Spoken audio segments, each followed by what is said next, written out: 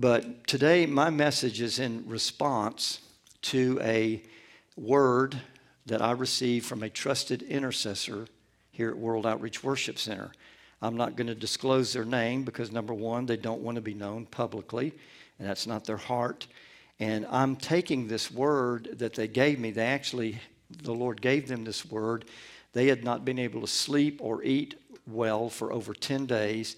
And even before we went on our vacation, they had this word, but they didn't want to give it to me because they didn't want it to mess my vacation up.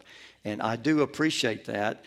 And they just did it the right way. And if I'd have known this, I would have not been able to enjoy time away. But I take this word as a serious caution for this congregation for the times that we're living in.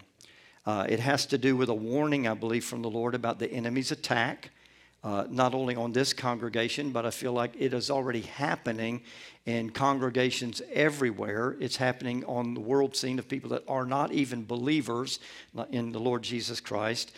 So I don't think it's only a word of caution for us.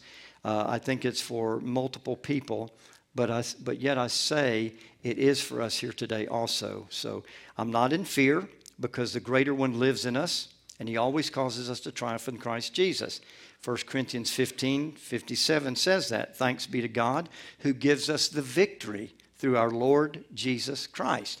And then in 1 John 4:4, he says, you are of God, little children, and have overcome the things in the world, the principalities in the world, because greater is he that's in you than he that's in the world. So here is that word of caution or warning that I believe each one of us needs to take heart to, okay, in this congregation, those of you that are listening live streaming.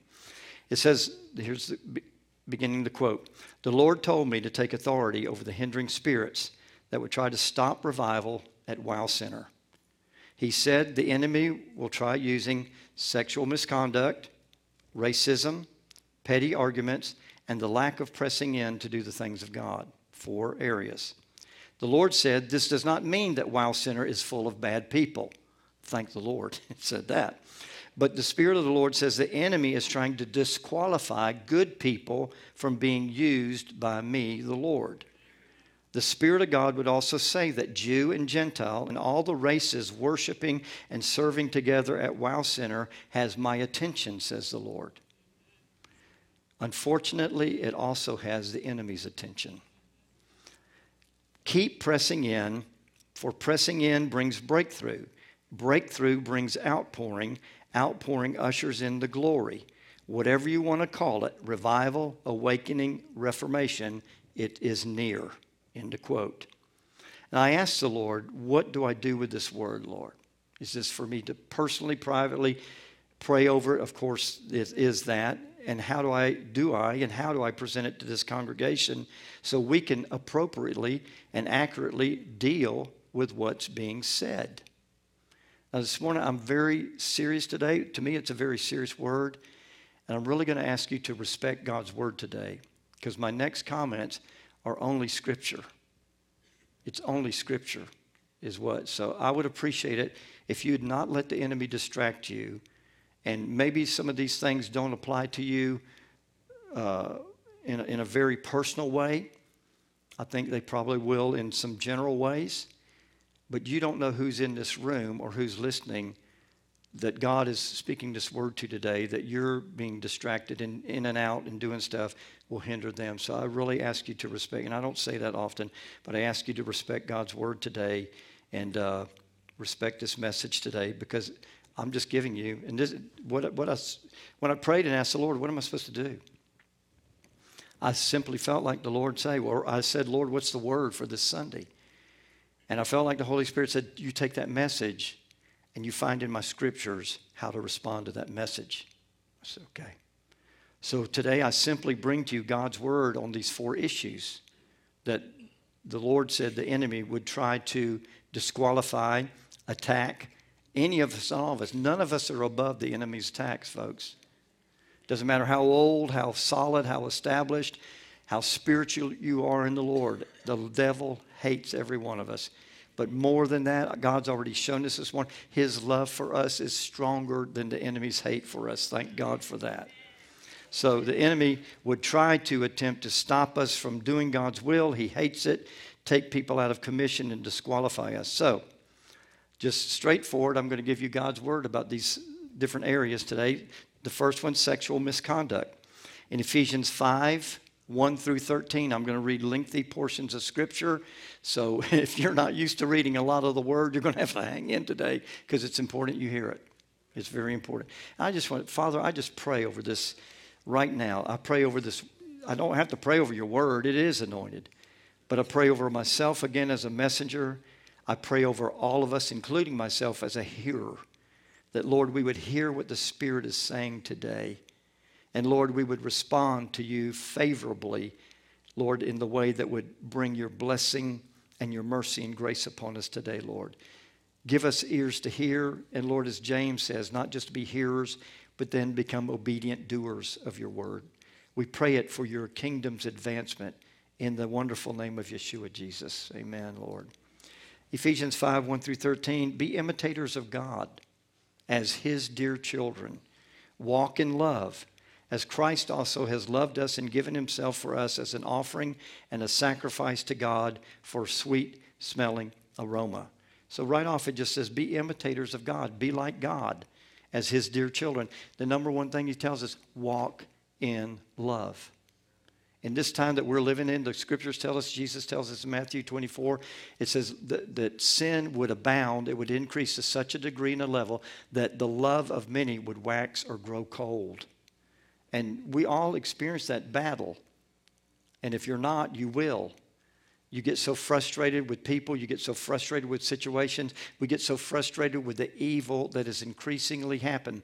Something happened in our neighborhood just yesterday that almost the entire Newport News police and SWAT teams and fire department was down in the neighborhood here off Woodside Lane. And it was a barricaded situation. And thank God nobody was shot or hurt or killed. But it could have been. This is not in inner city LA. This is in Denby, Virginia, Newport News. So we're seeing evil all around us. And it causes our love to wax cold or to withdraw. So he said, walk in love. Then he gets real specific.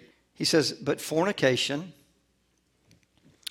all uncleanness or covetousness, let it not even be named among you, as is fitting for saints. Neither filthiness, nor foolish talking, nor coarse jesting, which are not fitting, but rather the giving of thanks. For this you know, that no fornicator, unclean person, nor covetous person who is an idolater has any inheritance in the kingdom of Christ and God. Let no one deceive you with empty words. For because of these things, what things? The things he just listed. Fornication, foolish talk, coarse jesting, covetousness, uncleanness. Because of these things, the wrath of God, the anger of God comes upon the sons or the children of disobedience. Here's the instruction. Therefore, do not be partakers with them. Don't be a partaker with people that live this way. Christian or non-Christian. Now, I realize we witness to non-Christians and they live that lifestyle. It's one thing to witness to them and minister to them. It's another thing to run with them and participate in sin with them. Two different. Jesus could be with them and not sin. If you can't be with them and not sin, then don't get around them. You're not strong enough. I said I wouldn't mess with them. Okay. Why? Because 1 Corinthians 15:33 says this, stop fooling yourself. Evil companions will corrupt good morals and character. For you were once darkness. How many of you were in darkness one time in your life? We all were. But now he said you're the light in the Lord. So walk as children of light, for the fruit of the Spirit is in all goodness, righteousness, and truth. Find out what is acceptable to the Lord. And have no fellowship with the unfruitful works of darkness. Have no fellowship with unfruitful works of darkness, but rather expose them. Expose them in your own life. Ask the Holy Spirit, Lord, dig me up, reveal it, show me, deal with me. Lord, expose it in my family. Lord, expose it in our government. Lord, expose it in the church. It's rough when it gets exposed in the church because you got to deal with it, and it's a whole different world. So he says, expose them, for it's shameful even to speak of those things which are done by them in secret. But all things that are exposed are made manifest by the light, for whatever makes manifest is light. And then just simply, how do you respond to that word in Ephesians 5? Verse 14 gives us the response, proper response. Awake. Awake you that are asleep. Arise from the dead, and Christ will give you light. Now, I'm not going to try to pick apart each word in this, but awake simply means wake up. And arise means get up to start moving to perform some action. Don't just wake up and lay there, or don't just wake up and say, okay, it says arise. Get up and prepare yourself for action. Do something. Arise from the dead. You were asleep. You're asleep. You're not watching your spiritual life. The enemy prowls. I started to find, and I have before found a video of a lion attacking and how stealthily a lion attacks its prey and how viciously it attacks. I started to find some, but some of you would call PETA on me and say, oh, he's showing. No, I don't think you would, but I would hope you wouldn't. But and I said, maybe that's a little bit too much. But awake you that are asleep. Arise, get up for action. And then he uses these words. See that you walk circumspectly. Now, I don't go around using that word every day. So what does circumspectly mean? It means cautiously. We're living in a day that Paul told Timothy, perilous times, dangerous days. These are spiritually dangerous days. We've got people that are in high positions in ministry. I still haven't taken the time to find out what this guy's name was again in the book, but he wrote a book about marriage, and all of a sudden in the last month or two, he said, forget it. He said, I'm no longer a Christian. I recant from being a Christian. And just right behind him, there was another high-profile Christian musician, singer, worshiper that says, I'm no longer a Christian either. What's going on? Well, the Bible says in the last days there's going to be what? A great falling away. You need to watch. You need to be careful who you listen to, the Christian music. That person better have some theology, right, correct, accurate Bible theology behind the words and the lyrics that they're singing, or they're just singing a melody to you and putting you to sleep and leading you away from the Lord. Then we got people, preachers, I wasn't going to do this. We got people out there preaching that says universalism is okay. Jesus died for everybody on the cross. Yeshua died for everybody on the cross. Everybody's in. It's like, what's the game that we used to play? Ollie, hide and go seek, Ollie, Ollie in free, everybody come home. You remember? Y'all aren't that young. You just won't confess. Hide and go seek, and then after they couldn't find it, everybody, Ollie, Ollie in free, everybody come home. That's not God. God loves us.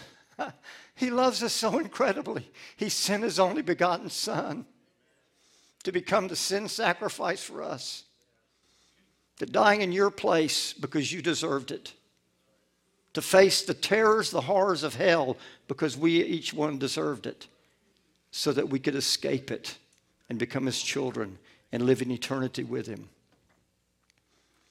And that universalism, that doctrine that's resurfaced and going around now, that it doesn't matter what you do, how you live, it's okay. God's like old blind, deaf, dumb grandpa. It's okay. I didn't mean all that about sin. Just come on in. It's going to be all right. There's a life to live as a child of God. We're supposed to be changed. We're supposed to be changed when we become a Christian, a believer. The power of God gives us new birth, new life. We're supposed to be changed and live a new life, a different life, a holy life. A holy life. That's a beautiful word. A holiness is a beautiful word. It doesn't mean that a woman wears her sleeves down to her wrists and her dress is down, dragging on the floor, and she looks like an old barn that needs several coats of paint and primer. It always picks on the women. Religions always pick on you women. And the men get away with all kinds of garbage and stuff and sin. That's not holiness. Holiness is what's in here.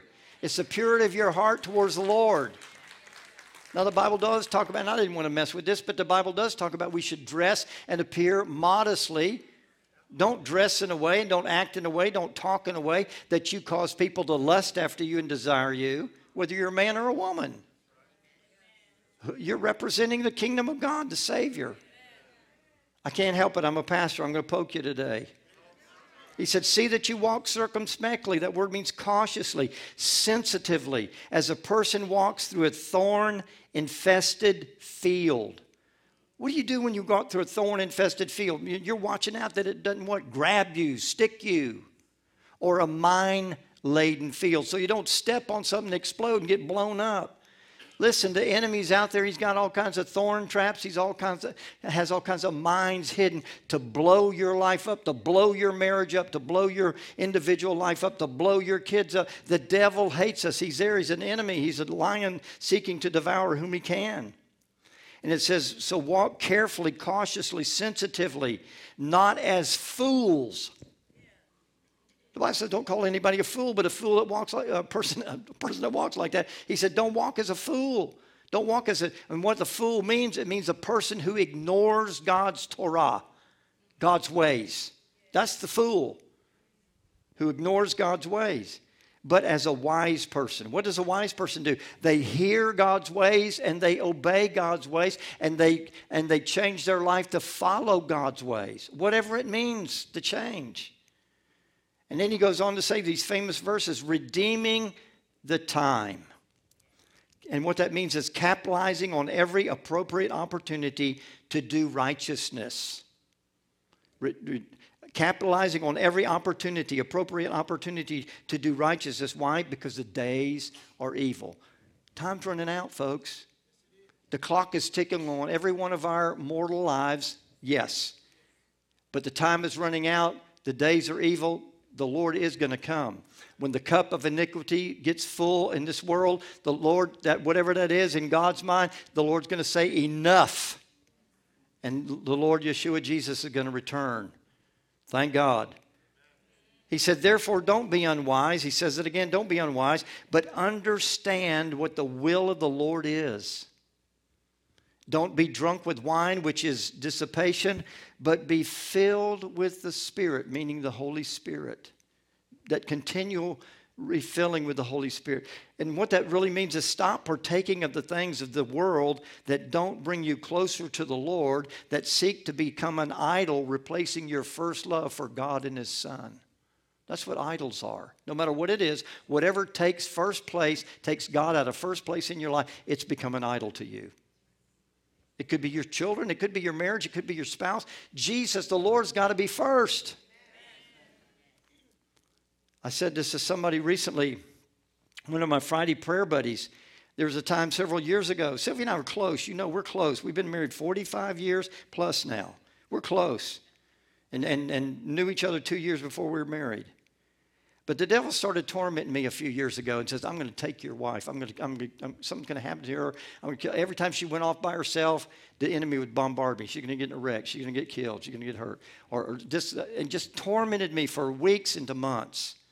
And I prayed about it, and I rebuked it, and I fought it. And, I said, Lord, I just rebuke this. I pray over her. We pray every day. We pray protection over the cars, over our day, over our lives, over our marriage, over our money, over our finances, over ministry. We cover it all. If I don't get it, she gets it. And the devil's just tormenting me. And one day the Holy Spirit said, did you not have me before you had her? And it just, yes. Did you not do well with me before I gave you her? And I said, yes. The Lord said, it's not going to happen, but if it were to happen, I'm going to take care of you. And you will be all right. And stop letting the enemy buffet you. And I turned to the enemy. I said, did you hear that, devil? I said, in Jesus' name, so shut up and be rebuked. He never bothered me with it again. But I said, Lord, you are first. You are first, and He must be first. So just so there's no misunderstanding what the Word and these words are saying this morning, let's define some of these terms in biblical language. Not in today's loose morality language and in today's semantic. Let's see what the Bible says these words mean. What does fornication mean? It comes from the word porneia. Well, that sounds real familiar to us, doesn't it? Especially nowadays. And what that means is illicit sexual intercourse, which includes premarital sex. Now, I realize some of you, now let me say this. I realize some of you here today are going, that's not me. And I'm not saying it's you. I'm saying that the potential is there from that word that was given. The potential is there that the enemy would like to attack this congregation and disqualify us through sexual misconduct. So what I'm doing is what Paul said to Timothy to do, is read the word publicly so that his people, God's people, will know. So fornication means illicit sexual intercourse, including premarital sex, sex outside of covenant of marriage. If you're not married and you're living together and you're having sex together, you are committing fornication. And I don't condemn you. I pray the Holy Spirit help you to go get married. I'll help you do that. But stop living in that relationship, because you're spoiling the purity of the marriage relationship that God really wants you to enjoy. And you're also a bad testimony to the marriage relationship that the Father and His Son, Jesus Yeshua, wants to have with His church, the bride of the Lord Jesus Christ. Our marriage is a picture of that heavenly relationship. It's holy. It's sacred. And today, I can't even go into all that. Today, marriage is just so flippantly looked at. And the world's trying to define marriage. You know all those ways. Transgender. Listen, it's not going to stop. They're going to start passing laws that it's okay to have marriage and be married to an animal. Bestiality. Listen, read Romans 1. The corruption of man's mind without God. There's no limit to the depravity it can fall into. And these are the very things we're seeing happening. I never thought I'd live in a day. I mean, I've read the Bible when I was first a new Christian and said, man, that'd be a bad day. We're in it. This is it. That premarital sex, sex outside of marriage, whether it's vaginal. Listen, we're adults, so this is it. Whether it's vaginal, oral, anal, incest, or any other kind of sexual activity, it's listed under fornication. It can also include adultery. But typically adultery is listed separately. Adultery is when you're married and you go out and have an illicit relationship with either somebody else married or somebody else single. But you violated the marital covenant. Fornication is when you're just free and you're just going out doing. Obviously the word pornography comes from this word porneia, fornication. So fornication, it does include the viewing and all involvement of pornographic material. Whatever way that you see it, view it, entertain yourself with it. Now it's just so easy. On your phone.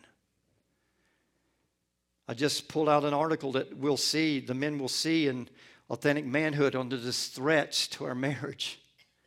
That pornography, and this startled me. I guess I'm grown naive since I've become a Christian.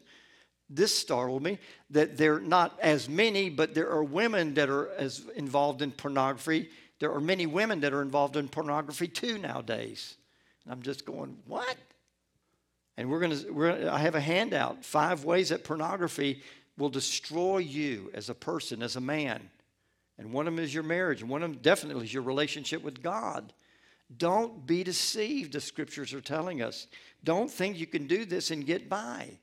It affects your soul. It affects your spirit. God says that people that participate in that and many other sins, you will not inherit the kingdom of heaven. I'm not trying to be the bearer of bad news today. I'm trying to be the bearer of truth today, because God nor I want you to miss out on the kingdom of heaven. Jesus' words himself, Matthew 5:28, I say to you, whoever looks upon a woman or a man, it works both ways, to lust after him, has committed adultery with him or her already in his heart. I haven't seen this, but Sylvia told me that what happened in California, it's happened here. She said, yeah, you were in the grocery line. Some guy was eyeballing you, looking you up and down. I said, oh, my God. She said, I wanted to go over there and just knock his head off. I said, that'd have been a good fight. I said, really? I said, sick. Listen to what the early church, which it hadn't changed. We think all the early church, they're a bunch of old people. They're a bunch of fuddy-duddies. They don't, they were just old-timers. They had old ways of doing it. Listen, there's some standards in God's word. It's never going to change because it's God's character. God's not, I got news for you. God's not going to change his moral standard code. He's going to bend it. He's not going to loosen it just because you think you're worthy or cute or special or in by something, this new age of grace. In Acts chapter 15, when they were dealing with when the Jewish people, the Jewish church, predominantly the Jewish church, you know it was first the Jewish church, amen? Thank God for the Jewish people and God's revelation to the Jews, amen, amen, come on. God just let us in, be grafted in. Thank God. You better be thankful today you were grafted in. The revelation was first to his chosen people, the Jewish people. And so those apostles, they had to deal with the Gentile church. The Gentile church, these were pagan people. Listen, do you understand the Greek mythology and Roman mythology and their idol worship? They had women and men statues in all their cities, life-size models, fully featuring all private parts, painted to look the natural color of the human body. You know what that was? Every day those people, whether they went to school, whether they went to the market, whether they went to the river, whether they went to wash their clothes, every day they had to walk in the midst of all of these statues. What was it? It was public pornography. Paul was writing to Christians that were Gentile, pagan, heathen, that came out of that culture, that used to enjoy the bathhouses where homosexuality and all kinds of sexual acts were performed. And even the temple, they had prostitutes there, both men and women, that part of the worship to the gods was to perform sex because their gods were so sexually, sensually in nature oriented. And Paul's writing to believers. He's writing to, listen, we're not far off from that culture back then, folks, today. We are rapidly getting to where as pagan and heathenistic as they were. See, we think, oh, we're so modern, we're so smart, we're so sophisticated, we've got all this modern media and technology, and we're so educated. But when the heart doesn't know God, it'll be just as corrupt as most pagan, backward people that there ever were. Paul's writing to them in Acts 15. How do we address them? How does the church address these people that have come from paganism, now Christians? He said, we will go to them at Acts 15, 20, and then 28 and 29. We will go to them as apostles and teach them to be set free from offering sacrifice to idols. And why? Because I just explained it. Sexual immorality and eating anything strangled or with any blood. That's still a good practice today, folks. Thank you guys for scriptures. For it pleased, listen to this, for it pleased who? Us, people, man? No, for it pleased the Holy Spirit, who is God. For it pleased the Holy Spirit and us that we not place any unnecessary burden on you, meaning you new Christians from Gentile paganism background, except for the following restrictions. In other words, they no longer had to be circumcised. Whew. For them, except that you, for the following restriction, stay away from anything sacrificed to a pagan idol, from eating what is strangled or with any blood, and from any form of sexual immorality. I want to tell you what, as a child of God, as a pastor, as somebody that cares for my own spirituality, my own marriage, for you, stay away from sexual immorality in any of its forms. Watching, reading, those love novel stuff. People still read those love novel stuff. Some people, they're addicted to those love stories. That's not good. It's not healthy for your marriage. It puts in your mind maybe sexual expectations that your partner can't do, can't live up to. And that's what pornography does. No man or no woman can do those things that they do. Oh, they could, but they would pervert, they would corrupt their conscience. 1 Corinthians 6:13, pretty plain. The body was not created for illicit sex. Oh, it's created for sex within the covenant of marriage, but not for illicit sex, but to serve and worship our Lord Jesus, for who can fill the body with himself. Galatians 5:19. The cravings of the self-life are obvious. Your carnal, selfish life that's opposed to God, that Paul says in Romans. The cravings of the self-life, they're obvious. List number 1, sexual immorality. That's a self-life, sexual immorality. Lustful thoughts. Pornography, it lists it in the Bible, pornography. Chasing after things instead of God. Worldly, material desires, possessions. Covetousness is the biblical word it uses. the manipulation of others, hating of those who get in your way, senseless arguments, resentment when others are favored, temper tantrums, angry quarrels, only thinking of yourself, being in love with your own opinions. That's a lot of pride going on there. Being envious of the blessings of others. Wow. Murder. The Bible says if you hate some, Jesus said it, if you hate somebody, you're guilty of murder. Same context, if you lust after somebody, you're guilty of adultery or fornication. Uncontrolled addictions, opioid, medications. Paul said, I will not let anything control my life. Now, I'm not preaching against you going to the doctor and medications if you really need it. I've known people in this town that were close to me that were on over 25 different medications at one time. At one time. And I told them, I said, there's no way that those medications are not conflicting with each other and wreaking havoc in your body. You need to go to a real doctor and find out what you really need. But I am saying that if you're addicted, Jesus is the one that can set you free, and he's the one that can heal us. He is. He is. Wild parties and all similar behavior. Ephesians 5, back to Ephesians 5, 3 and 5. Have nothing. I was amazed when I started looking at it, and this is not all of them. I had to quit because it got to be so many pages. I had to quit. Jesus and Paul said so much about this very one topic, fornication, sexual immorality. And intermixed in this is our first love for God and then our love for self, which gets us in trouble. But back to Ephesians 5, 3 and 5. Have nothing to do with sexual immorality, lust, or greed. For you are his holy ones, sanctified ones. And that word is such a beautiful word. It means set apart.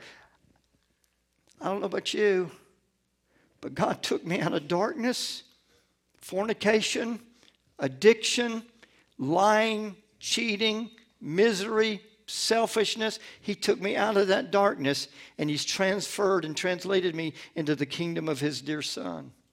He's given me a reason and a passion to live, and it's for him. It's to know him. It's not to do ministry. It's to know him, number one. When Jesus came into my heart, February 21, 1971, I came alive and realized this is what I've been missing all my life. I was 18 years old. This is what I've been missing, and I'm finally alive. I felt finally alive. And those people didn't know me, and I didn't know them. And I got up from that altar, and I said, whatever I do the rest of my life, it'll be for God. I just knew it. I didn't know what capacity. I just knew it. When you get born again, a purpose, a reason, a passion will come into your life. The lights will come on for the first time. You don't even know what love is until you encounter God's love. And that's the real love. So we're sanctified. We're brought out of, but we're brought into. Every day I said, Lord, it is a habit with me, but I don't want it to be a routine. Before my feet, or as my feet touch the ground, I say, Jesus, I acknowledge you are Lord. Be my Lord today. Because I can't live a minute without him. And our final words laying in that bed as we pillow our head is, Lord Jesus, if we've done anything and anything we've done, cleanse us, wash us with your blood, forgive us and cleanse us, that if we pass in our sleep or you come in our sleep, we go with you. I don't want to be left in this world. I've got to have him.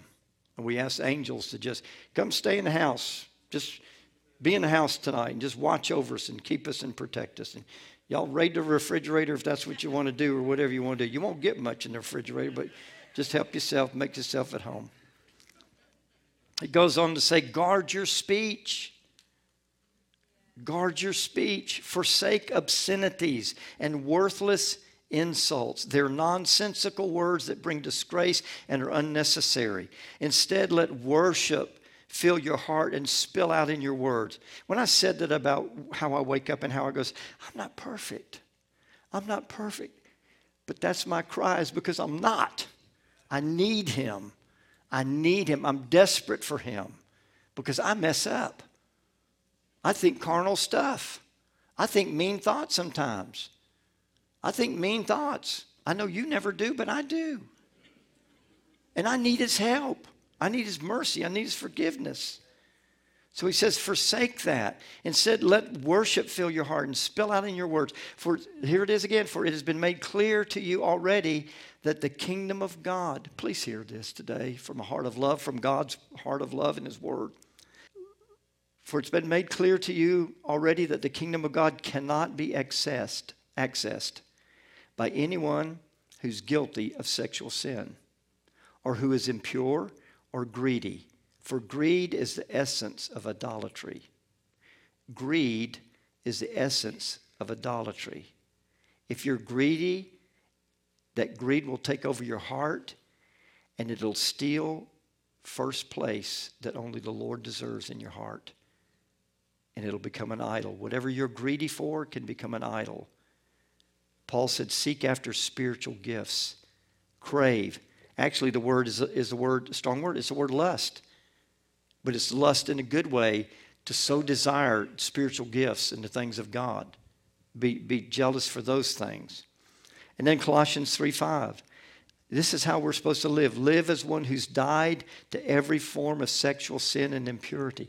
Pastor, why are you talking about all this? Because that's what the Lord said the enemy was going to try to use, is sexual misconduct. And I'm telling you today, none of us are above it. We need to guard ourselves and build into our heart these scriptures, God's word, and prayer, and everything, all the spiritual disciplines we can to stay clean and stay pure. Live as one who's died to every form of sexual sin and impurity. Live as one who's died to diseases and desires for forbidden things. There are some things that are forbidden. I don't care what the world says. The world says today, oh, anything goes. So anything's okay. No, it's not. Paul said all things are lawful, but not all things are helpful for me. How I translate that, it may be okay for me to do a lot of things, but it may not bring me closer to the Lord. Therefore, I stay away from it. If I'm weak in that area, and I may be weak in an area you're not weak in. If I'm weak in it and you can do it, I may not be able to do it. Don't judge me because I can't do it, but yet I'm not to judge you because you have the freedom to do it. As long as it's within the confines of this word, okay? Let's qualify that.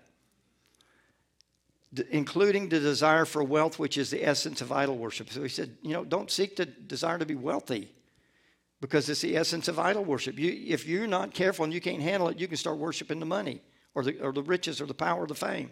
When you live in these vices, you ignite the anger of God against these violent acts of disobedience. 1 Thessalonians 4, last scripture in this section. Like I said, there's many more.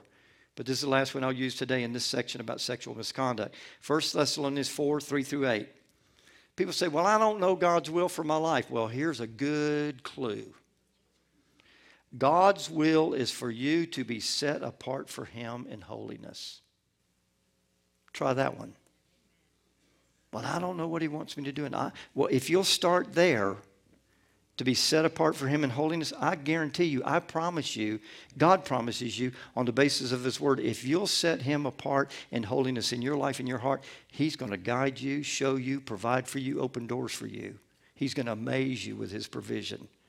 The person that seeks to do God's will with all their heart, God makes a way for them. And the rest of that verse says, seek him and set yourself apart for him in holiness, and that you may keep yourself polluted from sexual defilement. How much plainer can God's word be to us living in the day of sexual freedom and liberation and promiscuity that we live in today as a child of God? You say, Pastor, and I realize not everybody in this congregation may be dealing with this, but I know some are. And I know the enemy is there, and from that word, the enemy is trying to launch an attack against us to bring us down through sexual misconduct. What was the next thing the Holy Spirit said? Racism. I've seen it. I've seen it in this church. I recently have been accused that I am a member of secret organizations that hate black people, that I'm prejudiced but I don't know it, that we treat the African Americans, I'm not even sure what to call y'all anymore. I just call y'all brothers and sisters. You're just people to me. And I used to say I don't see color, but that's not right. You do have a different color. And I honor that difference of color. Because God made you that way. And I honor God made you in that creation. We used to say, well, I'm colorblind. No, you're not. No, you're not. Well, I'm not prejudiced. We all are to a point. I've been told that we treated our black folks in the congregation as indentured servants. Listen, when they started serving me being an armor bearer, I said, I don't want it. When him and Darren, I said, I don't want it. I don't want it to appear that some black man is serving a white man. I don't want that. I don't want it. I don't want to present that picture. I don't want to present that image. But they kept insisting. They said, Pastor, this is our gifting. This is our calling. Please let us fulfill it. Pastor Collins didn't want it. I don't want that appearance. I'm no better than anybody else in this room. And because of my skin color, I'm no better than any other race in this world. And if I ever learned this, we learned it on the floor in Marwa, Cameroon, when we had communion with those people, when we repented to them for what our white ancestors had done to their black people and brought them into slavery. Cameroon was one of the leading nations that captured the blacks. And you know what they did? Even their own tribes would capture other weaker tribes and sell them to the white slave traders. They were even guilty of it. But when we repented to them on that floor, that man from Marwa stood up, and big old 6'5" gentleman, Christian brother, and he said, these white people have come and they've asked us to forgive them of enslaving our people in slavery. And he said, we must forgive them because God sent 25 years ago 2 white missionaries to our people, the Massa people, and we killed them and we cut them up into pieces. And he said the Lord had been dealing with him. This wrong had to be righted. And now here Jerry Parks was with us. And now here these 3 white missionaries are coming again to give us God's word. And we must apologize and repent to you for what our people have done to your people. You know what happened? We all ended up on the floor. Dirty, nasty floor. Crying. Tears. Snot. Hugging. Asking each other for forgiveness. And the Holy Spirit spoke to me and said, you're all my children. You just live in different neighborhoods. And it forever changed me. And I don't want to go back. I mean, I never viewed, I was born in Gulfport, Mississippi. Philomena, you know how prejudiced it is. I'm sure your family has suffered. It's gotten a little bit better, but not a whole lot. There's still a lot of racial stress and stuff going on, and some of you from the deep south, you know what I'm talking about. But raised predominantly in Atlanta by a dad from Wisconsin and a mom from Louisiana. What a mix. My mom was a secretary to the chief of medicine at the VA hospital on Claremont Road in Decatur, Georgia. You know who her boss was? I don't know his first name, Dr. Crutcher. He's a Jewish doctor. Most of those interns that my mom served with Dr. Crutcher were Jewish interns. My mama taught me you don't ever speak bad about them or black people or anybody.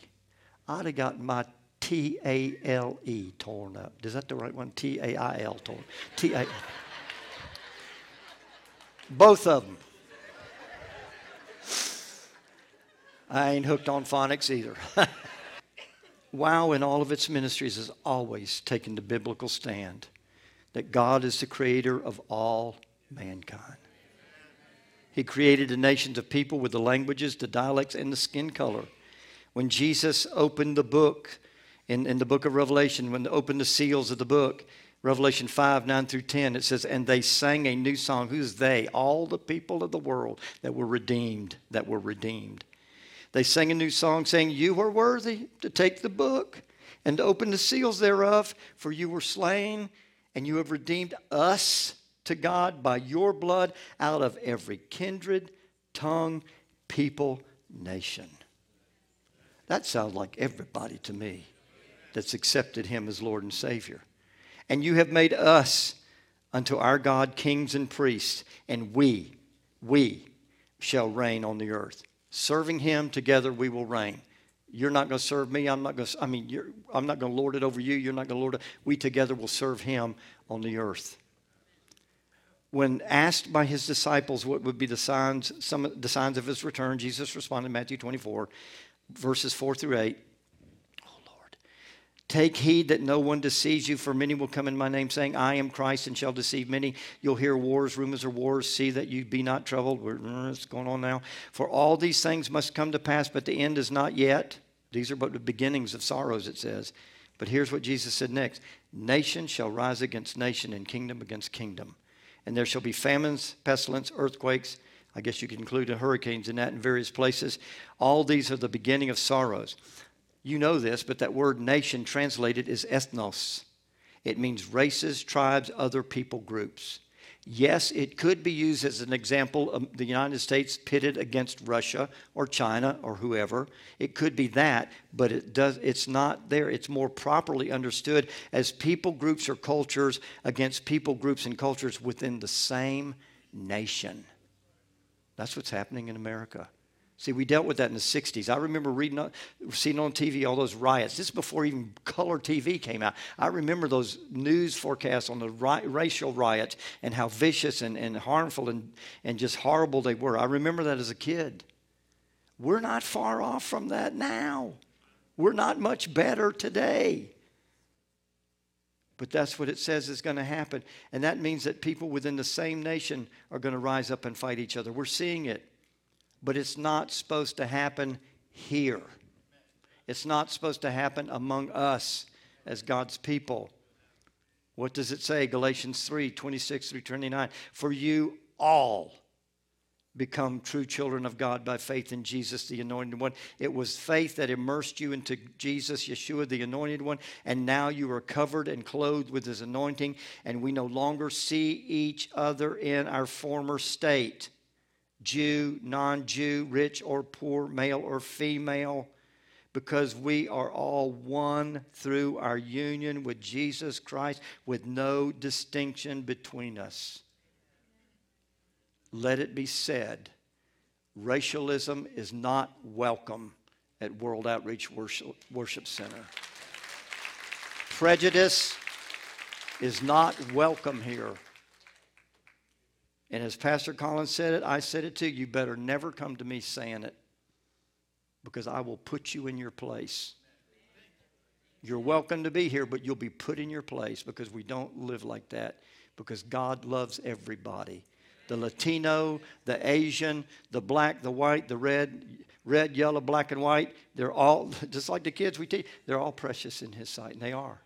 And they better get precious in our sight, because we're going to live in eternity with each other. Romans 10, 12 to 13. And if I take some school of ministry time, please forgive me, but I got to get this out of me today. Romans 10, 12 and 13. For there's no difference between the Jew and the Greek. Even though we honor the culture, even though we honor the belief, even though we honor their personage, even though we honor their ethnicity. In the Lord, we all, the ground at Calvary, the cross is level ground. There's no difference between the Jew and the Greek, the Gentile, the non-Jew, for the same Lord over all is rich unto all that call upon Him. Thank God. And whoever will call upon the name of the Lord shall be saved. Then Ephesians 2, 13 through 19. But now in Christ Jesus, you once that are far off, that's me, and that's us as Gentiles, we're brought near by the blood of Yeshua Christ. For He Himself is our peace, and He has made He has made us both one, and has broken down in His flesh the dividing wall of hostility. There ain't no more room for hatred. By abolishing the law of commandments expressed in ordinances, that He might create in Himself one new man in place of the two, so making peace, and might reconcile us both to God in one body through the cross, thereby killing the hostility. And He came and He preached peace to you who are far off, and peace to those who are near. For through Him we both have access in one Spirit to the Father. We're no longer strangers and alien, but we are fellow citizens with the saints and members of the household of God. We live in different neighborhoods today, literally. We may live in some variances of spiritual neighborhoods today, but the day's coming. We're all gathered in him. And in heaven and then on earth again, we reign as fellow citizens together. The third thing the Holy Spirit was warning us was petty arguments. Again, I appeal to Paul talking to Christians, believers in Ephesians 4, 1 through 6. Therefore, I, as a prisoner of the Lord, urge, that strong admonition, encouragement, that you walk worthy of the calling of which you're called, with all lowliness, which is modesty and humility. That's what lowliness means. Modesty and humility. And meekness, with long suffering. God created marriage and God creates relationships to kill us. He does. To kill your flesh. To kill your selfishness. To kill our carnality. You work with people, you say, I got to get another job. You're going to run it. Listen, when you try to run from God's will and God's wheel of working in your life, you say, well, I got to get another job and I'm going to leave. You're going to go, what you're going to do, you're going to find a different face, a different name, but the same spirit. And you thought you got away from that person that was trying you, that was defying you, trying you, and defiling you, and everything else you felt like. You can't run from God's process of working on your life. And God puts people in our life to work on us. It's like they become his sandpaper in his hand to rub the rough edges off you. You're praying for them. God said, you pray for them, but I'm working on you through them. Forbearing with one another in love. If you're married, you got to learn to do a lot of that. If you're dating, you're going to learn to do a lot of that. Forbear with one another. If you're going to walk with the Lord, you're going to have to learn to do a lot of forbearing with one another in the body of Christ together, because people are different. You think they think or should think just like you. They don't, and they won't, and they can't. But what we have to learn to do is forbear with one another and work it out and talk it out. And the older I get, I wish I'd known it like I know it now. I wish I'd known it earlier in life. But most of the time when you sit down and talk to a person and communicate with them, it works out. You may be hotter than whatever at each other, and mad and offended and grieved. But when you sit down and hear that other person's heart, what they've gone through. Philomena, if you could tell me some stories from your family, it would give me a whole new perspective. I thought about this the other day. If I could understand if I took the time to read what's happened to the Jewish people through history, it would make me understand why today they are so concerned with the way they're treated. I'm trying to say this in the right way, and it's not coming out right. We think sometimes they think they've got a persecution complex. If you'd have gone through what the Jews have gone through all their existence, you might be defensive yourself. You might feel like your life is being threatened yourself. And if we would, like the old saying, if we would walk in their shoes for a mile, we'd understand a whole lot better why they think and why they feel, why they act and react like they do. It would give us the ability to forbear with one another, have long suffering. He said endeavor. What that meant, that word endeavor means, I love word studies because it just helps me understand it. It says endeavor. That means use with all diligence, speed, and effort. Use with all diligence, speed, and effort to keep the unity of the Spirit, capital S, Holy Spirit, in the bond of peace. The Holy Spirit, Jesus died for peace. Internal peace, for us to live in peace with God, among each other.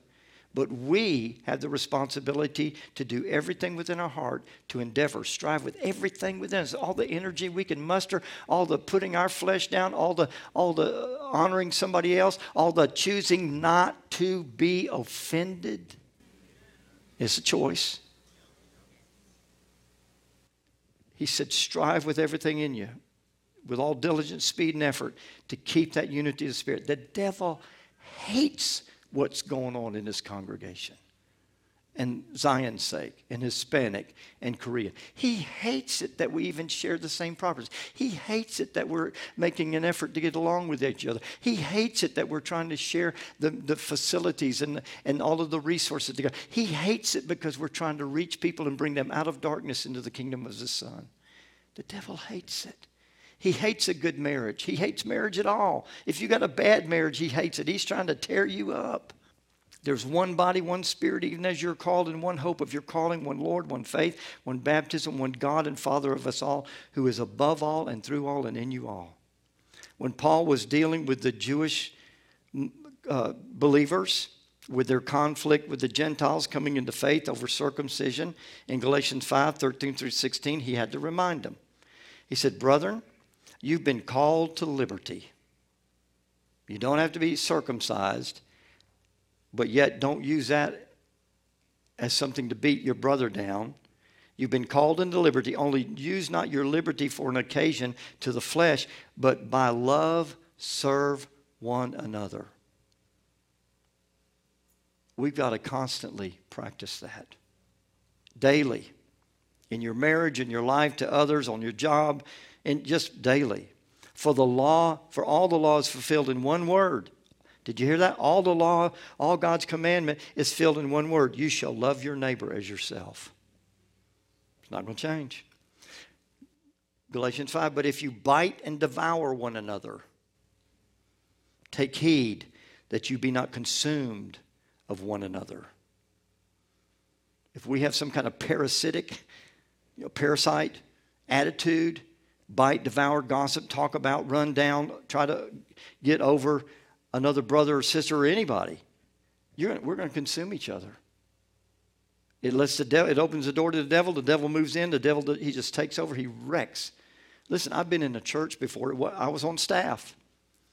That the wrong people got in leadership, and the wrong people started making decisions, and the wrong people started making unguided, unprayerful, unspirit-led decisions, and it tore that place up. They were divided. People that are one time good friends went out and ate together, did things together, families, kids grew up together, became enemies. That's the kind of atmosphere the devil wants to create. But it's not supposed to be, and it's not going to happen here. It's not going to happen here.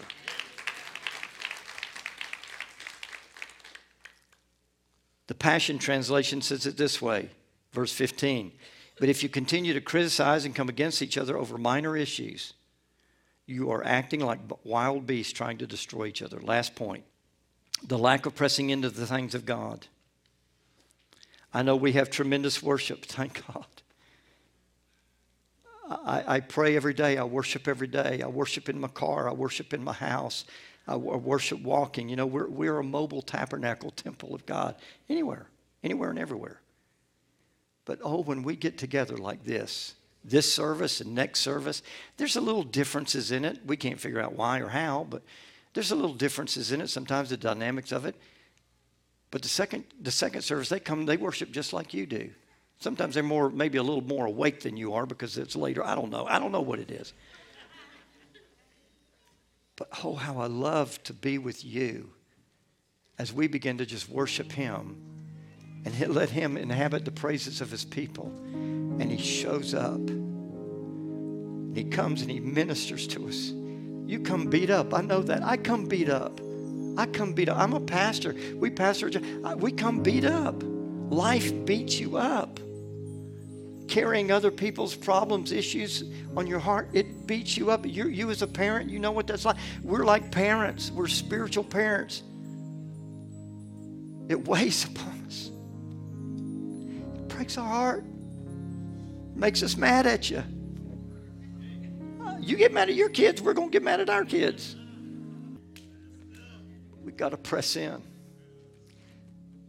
The enemy wants you and I to just be comfortable. Be at ease. We got a wonderful worship leader. We got a wonderful band. We got wonderful choir. We got wonderful praisers. We got wonderful ministries. The devil says, just relax. Just cope. 2 scriptures have been driving me for this year.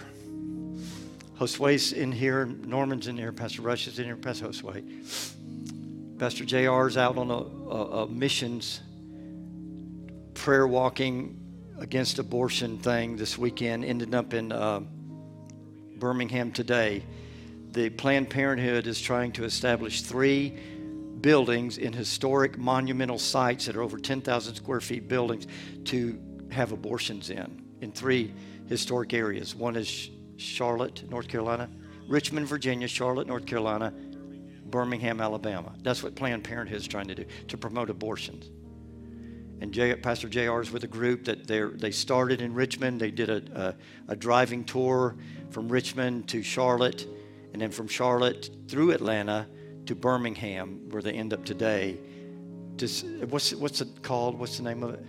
It's a protest. It's a funeral procession. It's got a name to it, but it slipped my mind. We're active. And we've been doing so much, it's like, I can't believe it's September 1st. Today's September 1st. It's like, where'd the year go? When you're busy, time flies. Well, I found out when you're not busy, time flies too now. But when you're busy, time flies. It's like, my Lord, it's already September 2019. And we're tired. As staff, we're tired. It's been so. I mean, we just got out of the summer with kids, Kingdom Call, Kids Fest. And Diane, you recovered yet, girl? No. Josue, you recovered yet? No. He's not a morning person, so it's miraculous him even being here. I love it. I love it. Pastor Greg, Kids Fest, Kingdom Call, Kids Fest, Freedom, the Ladies Retreat. That's just in August. And all the other stuff we've been doing. But this scripture has been, two of them been driving me. Proverbs 10:5. A son or daughter, ladies, I'm trying to be gender right.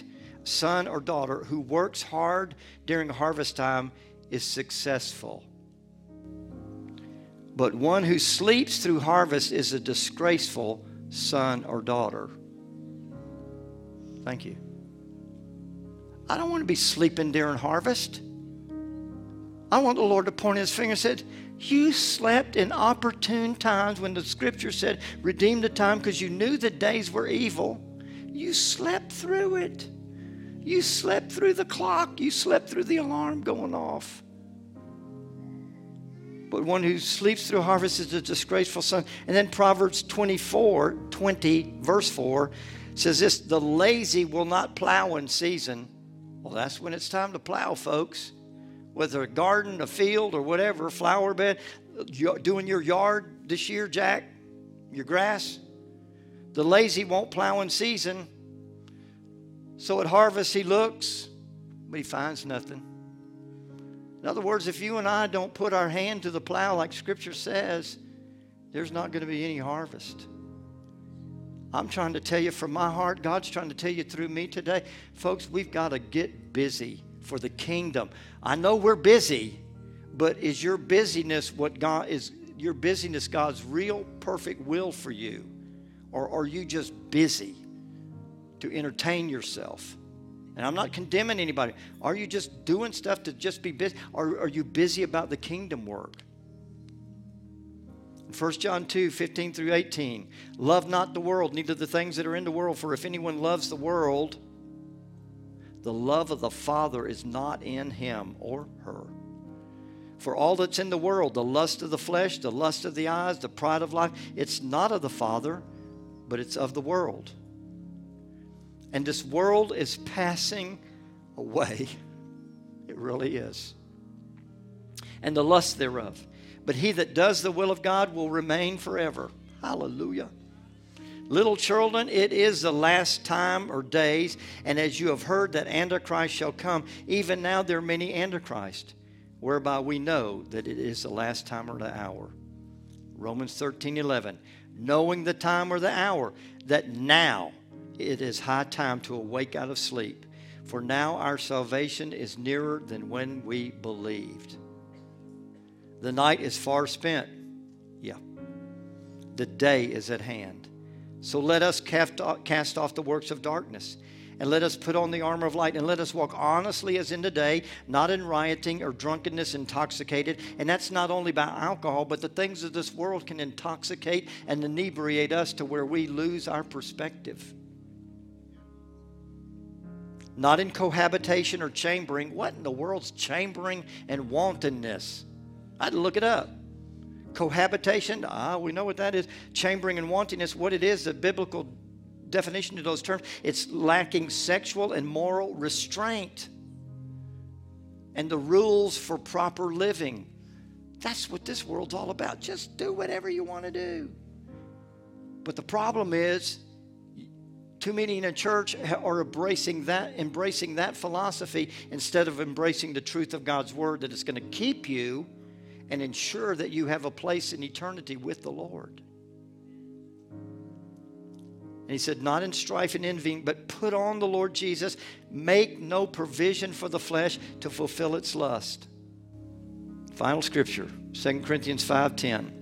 For we must all appear before the judgment seat of Messiah, so that each one may receive what is due, or our reward, for the things he or she has done while they were in the body, whether good or bad. I want you to hear my heart today. Hear God's heart from his word.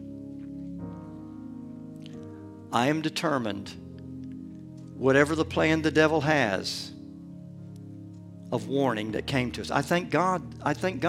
Listen, this is exactly what we're teaching on Wednesday night. The Holy Spirit warns us of things to come. This prophetic word, although it wasn't good news for what the enemy is trying to do, the Lord lets us in on what the enemy's trying to do so that we can what? Run scared? No. So we can prepare ourselves. So that we can be doing what Jesus said. Watch and pray. Watch and pray. I'm determined he's not going to get me. He's not going to get me through sexual misconduct, racism, petty arguments, the lack of pressing into the Lord, or any other trap, snare the enemy has. I'm not falling for the bait of the enemy. I've chosen, I'm going to live a life. I'm not going to be offended. Do I have to get over things and what people say and what? Yeah. I have to get over it. I have to pray through it. But I've determined I'm going to pray through it. As much as lies within me, I'm going to live at peace with all people. By God's grace and by God's strength of the Holy Spirit. Will you join me? Will you join me? I almost feel like this is a state of the church urgent message today. And I think our response is we need to give the Lord some time for us to respond to him. And I'm gonna ask this. I'm going to ask you to join me in the altar. I'm going to ask you to come out of the balcony. I'm going to ask you to come from the main floor. And just, we come to the altar. I know God's where you are. He's in you. I understand that. But I'm asking you to join me in the altar. If you're physically able to join me in this altar today.